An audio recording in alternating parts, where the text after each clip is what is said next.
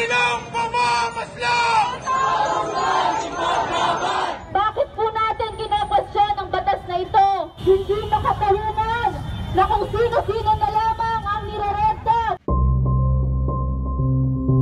The fight against the anti-terror law started on the streets, but quickly moved to the Supreme Court. Hear ye, hear ye, hear ye. The court is now in session. In the course of 4 months, the court heard arguments in 9 grueling sessions. These ended without a resolution of the requests for injunction. It's status quo as the justices wait for the final position papers. The anti-terror law remains in effect, still feared, and still out to get government targets. Hello, I am Lian Buan, and you are listening to the Law of Duterte Land podcast, where we discuss controversial policies of the executive, gaps in the law, and court decisions that shake long-standing principles in the legal profession. This episode is a recap of 9 days of oral arguments on one of the most challenged law in recent history.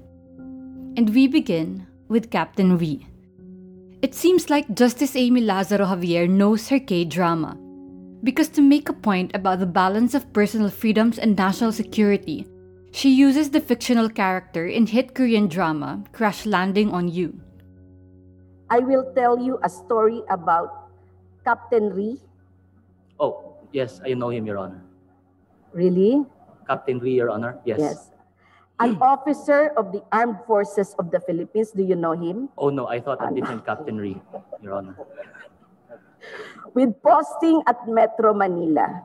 Oh, all right. Different Captain Rhee. Today, he receives a call from an anonymous person informing him that an hour from now, 5 identified hospitals for children in different parts of the country will be blown up by 2 bombs planted in each of these hospitals. The one person who will detonate these bombs all at the same time, an hour from now, is an IT genius staying at a residential house on Raven Street inside the Blue Valley Executive Village in Cainta, Metro Manila. All he or she needs to do is touch something on his or her cell phone to cause the deadly explosion.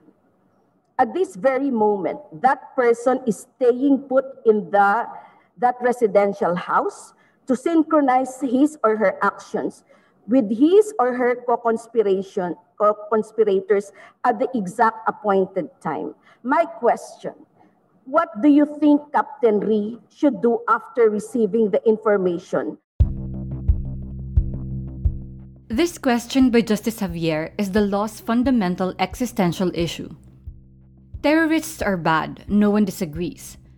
But how far would we sacrifice our civil liberties to help government catch the bad guys? Or more specifically, do we trust this government enough, or any government for that matter, to use its immense powers morally and ethically? The crux of this law, as they say, is Section 4 of the definition of terror. In the old Human Security Act, there were predicate crimes. Predicate crimes are common crimes like murder, rebellion, or arson. Those crimes must be established first. For these crimes to be considered as acts of terrorism, they should have terror qualities like sowing widespread fear. In Duterte's anti-terror law, there are no predicate crimes. The law consists of a lot of acts that sow fear, intimidate government, and provoke. This is Justice Rodil Zalameda on the vagueness of these words. Why Congress decided the use of the phrase to provoke and be different from the anti-terror measures of other jurisdictions, which use coerce, compel, and force the government. Do you know the wisdom of the Congress in doing so? What you will hear next is the answer for the government of Assistant Solicitor General Raymond Regodon. Not all terrorist groups have concrete political goals. Not all terrorist attacks are followed by a list of political demands. Therefore, it may explain for the use of the word provoke instead of compel. Rigodon adds, when the Human Security Act used the same phrase, or coercing the government into giving in to an unlawful demand, it made it hard for the government to file cases. He says, how do you sue a terrorist who does not make an unlawful demand?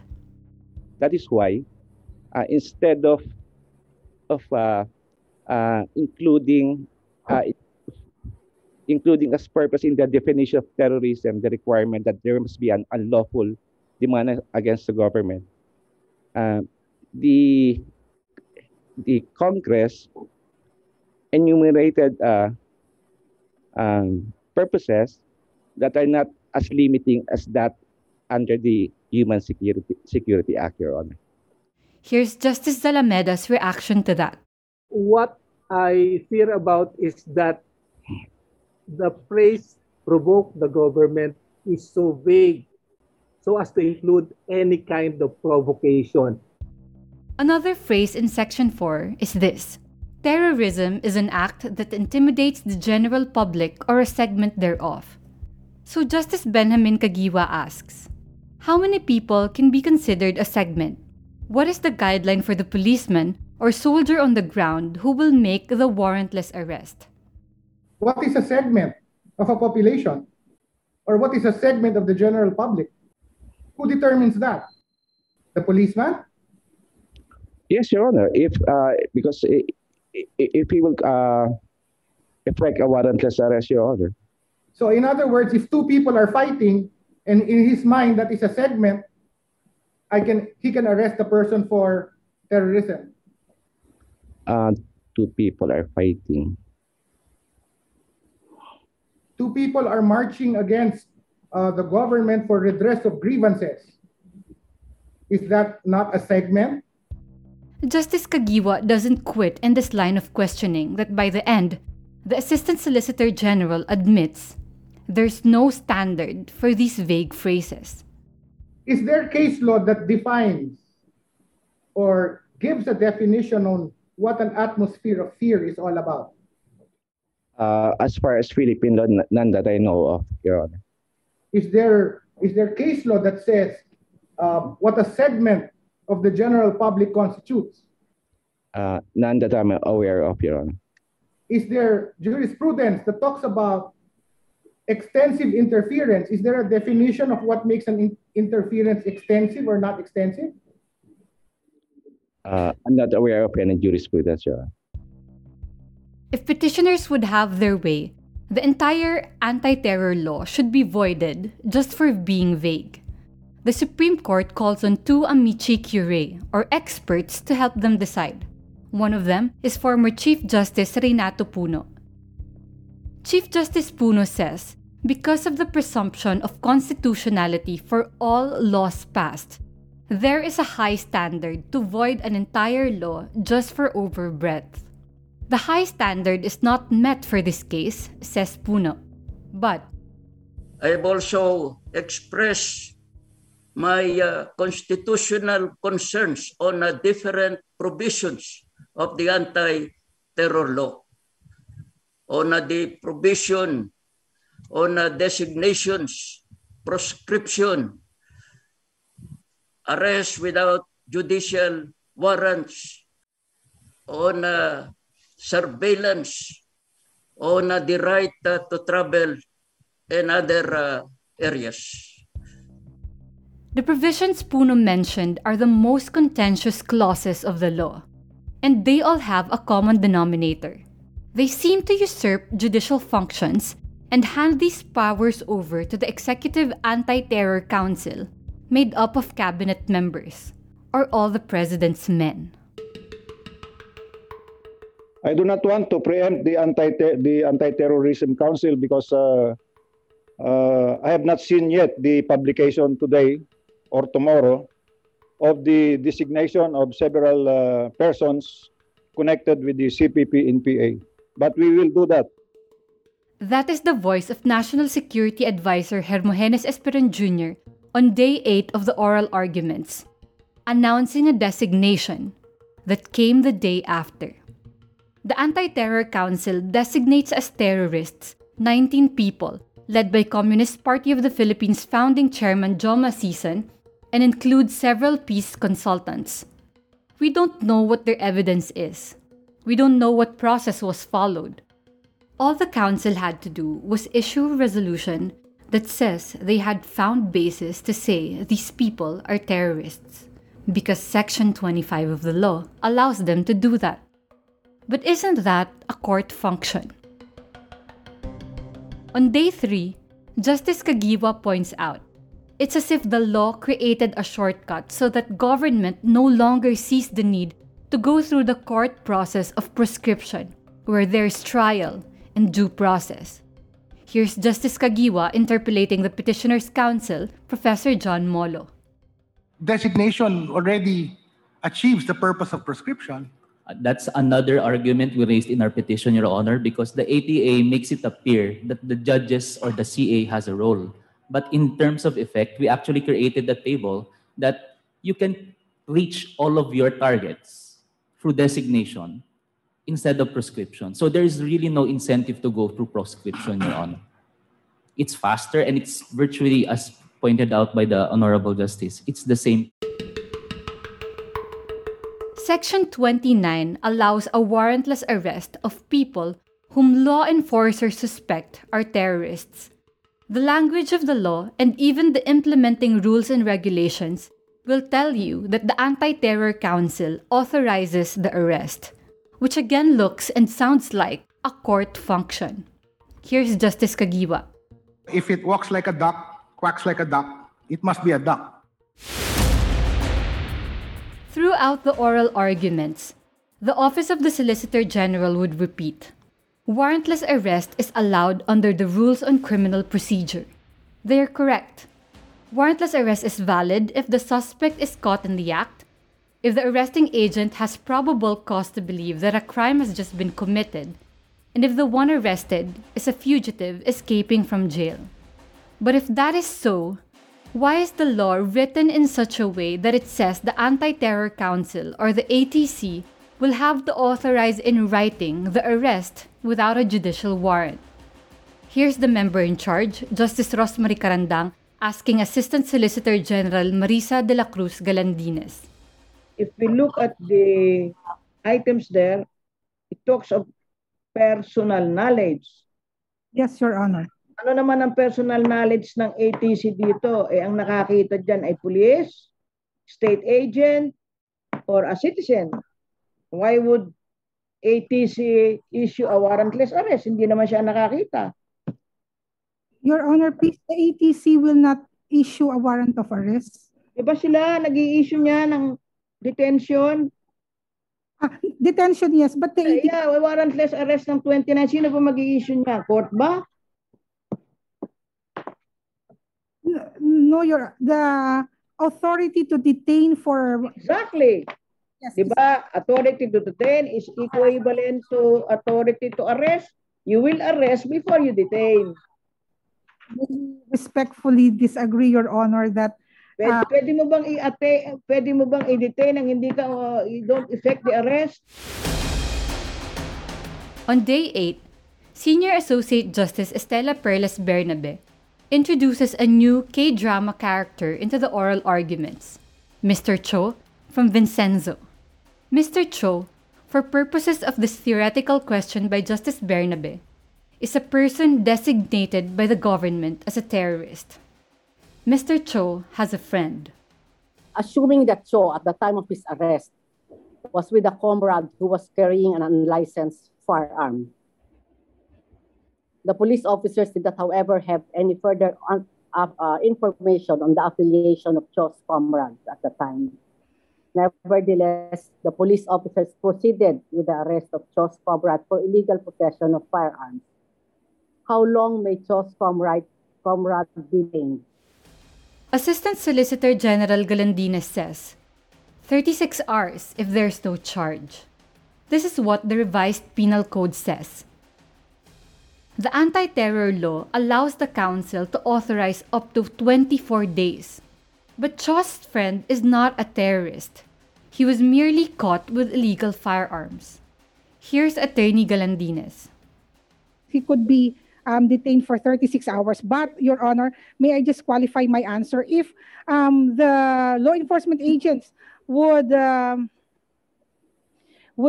be able to secure an authority from the ATC, this comrade could also be detained longer than 36 hours, Your Honor. But wait, says Justice Bernabe, the offense of Cho's friend is not terrorism. Notwithstanding that he is merely being prosecuted for illegal possession of firearm. We submit, Your Honor, that the fact that he was in the possession of an illegal possession of firearms, and he is with Captain Rhee, he is with Mr. Cho, then the ATC may the ATC may issue an authority for his continued detention. After all, Your Honor, this may be necessary to prevent the commission of the graver crime of terrorism. That is very dangerous. Under our laws, if you are charged with a non-bailable crime, oftentimes you are detained for the entirety of your trial, unless you file a petition for bail and the court grants the petition. Many of the terror crimes under the law are non-bailable. Section 34 of the Anti-Terror Law says, even if you win a petition for bail, the government can still put you under house arrest. Incommunicado. Here's Justice Edgardo de los Santos on that issue. Does this not defeat the purpose of a bail? After all, the purpose of bail is only to secure an accused's presence at trial. To reiterate the court's ruling in Padua, bail does not perform the function of preventing or licensing the commission of a crime. For the government, a restriction of liberty is a small price to pay, all in the name of the sacred national security. Here's Attorney Galandinas. A small price to pay for what? For public safety. If the terrorists would be allowed to travel outside in an area where he would be outside the reach of law enforcement agents, then he might commit another act of terrorism, and the state obviously has the right to always ensure safety, the safety and security of its people. So his limitation on right to travel is, may we submit, a little inconvenience compared to the issue of national security and safety. To go back to a fundamental question, how much do we trust this government, or any government for that matter, to use these powers only for the good? Activists, both young and old, have zero trust. Under Duterte, 2,700 activists have been arrested, 1,090 have been detained, 1,205 have been searched, 114,499 have been harassed. That's according to the running tally of Grites Group Karapatan. 4 peace consultants were designated as terrorists. A group of nuns has had their assets frozen for allegedly financing the New People's Army.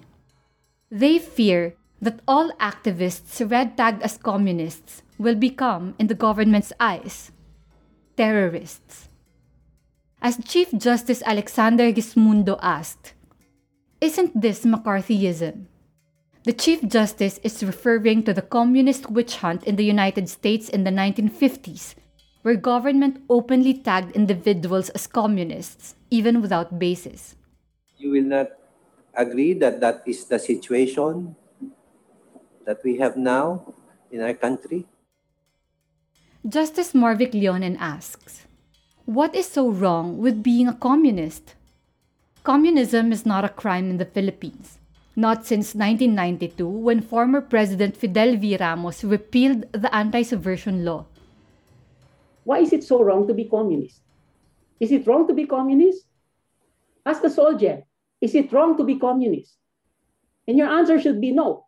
It should not be wrong to be communist. Every person is entitled to their political view. And to be communist does not mean CPP-NPA. To be communist means You believe in the writings of Karl Marx and the Communist Manifesto and the Communist International. The risk here, Justice Leonen says, is that the foot soldier would make this decision on his own. Is this person a communist? Is he a leftist? Does the foot soldier know what communism is? Porque meron kang libro na Communist Manifesto, nagkamali yung foot soldier. That was the mistake. That is a risk in the implementation of the law, correct? Agree, Your Honor. So we weigh that in relation to, buti na bang magkamali doon kaysa may bombang mag-explode. Kapag nanay mo yan, pag nanay mo yon, kapag asawa mo yon, pag si Soljan Kalida yon, kasi alam ko mas mahal mo kaysa sa kanila lahat yon, would you pull the lever? Becomes more difficult, right? And the way that we look at all of this is that all of them are parang statistics sila. Pero sa totoo lang, sa buhay ng tao, pag nakulong ka, kamag-anak mo nasasaktan. Kamag-anak mo nasasaktan. And all this becomes moot for them, academic for them. The Constitution for them does not live. The Constitution for them lives when the Supreme Court says, sorry, you're collateral damage. The government would tell you that all of these concerns, all of these fears, they're all in the petitioners' heads. They argue before the Supreme Court. These petitions have no legal standing. They have not suffered from the law. It's all speculative accusation, full of what-ifs. Retired Justice Francis Hardaleza, amicus curiae, agrees. Consistent with his advocacy to respect the hierarchy of courts, Hardaleza says when someone is arrested, charged, tried, or even convicted under the anti-terror law, that person should have his case tried in the proper lower courts, not the Supreme Court. Judges of the RTC and justices of the Court of Appeals are not only equipped to receive and ascertain the facts for this court, they also, in their own right, make constitutional law.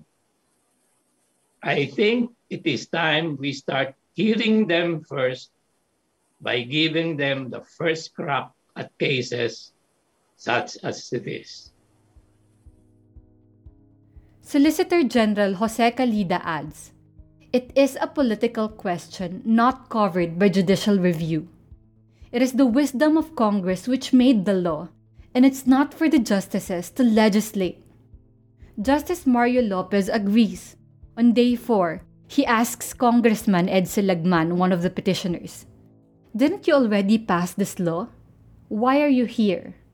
Ang tinatanong ng ating kababayan, hindi po ba labag sa konstitusyon na kayo ay nagsubmite ng inyong mga proposal, kayo ay nagbotohan, hindi po ba labag sa separation of powers na kami ngayon ay dumudulog sa inyo at ngayon there is an extension of your objection to the law before us. Kasi po, kayo na po ay yung mayorya po ang nanalo. And sa ating konstitusyon, majority rules. Lagman, a key opposition figure at the House, tells the justice that Duterte's majority railroaded the measure. At alam mo po, Mr. Justice, kung kayo po ay nasa mababang kapulungan ngayon, maintindihan po ninyo kung gaano kagarapal ang supermajority at hindi na nabibigyan ng boses ang minority. On day 1 of the oral arguments, Petitioners' Counsel Chel Jokno of the Free Legal Assistance Group says, the anti-terror law is so broad and so vague, it punishes your mere thoughts. No other law makes the exercise of constitutional rights a crime when actuated by a certain intent. No other law empowers the state to arrest its people for exercising rights guaranteed by the Constitution based solely on a law enforcer's subjective opinion of their state of mind. The petitioners anchor their argument on this, that the sheer threat of the law to the freedom of speech makes a facial challenge valid, that it overcomes the need for actual legal standing. The Supreme Court finds itself in another tough corner. Does it go ahead and look into the merits of the petitions, potentially resulting in a partial decision where some provisions are upheld and some are voided? Will the justices make a bold move and strike out the entire law? It would be the first loss of Duterte if ever, and a very big loss at that. Or would they go for the swerve, be passive, and decide that the lack of legal standing of petitioners or the lack of authority to conduct a judicial review leaves them no choice but to junk all 37 petitions? This Supreme Court is currently carving out its place in history, and its decision on the anti-terror law would solidify where it would fall, and how it will be remembered for generations to come. I am Lian Buan. Thank you for listening. Follow us on our social media accounts for more news, videos, and podcasts. Listen to Rappler's podcast on Spotify, Google Podcasts, Apple Podcasts, and wherever it is you get your podcasts.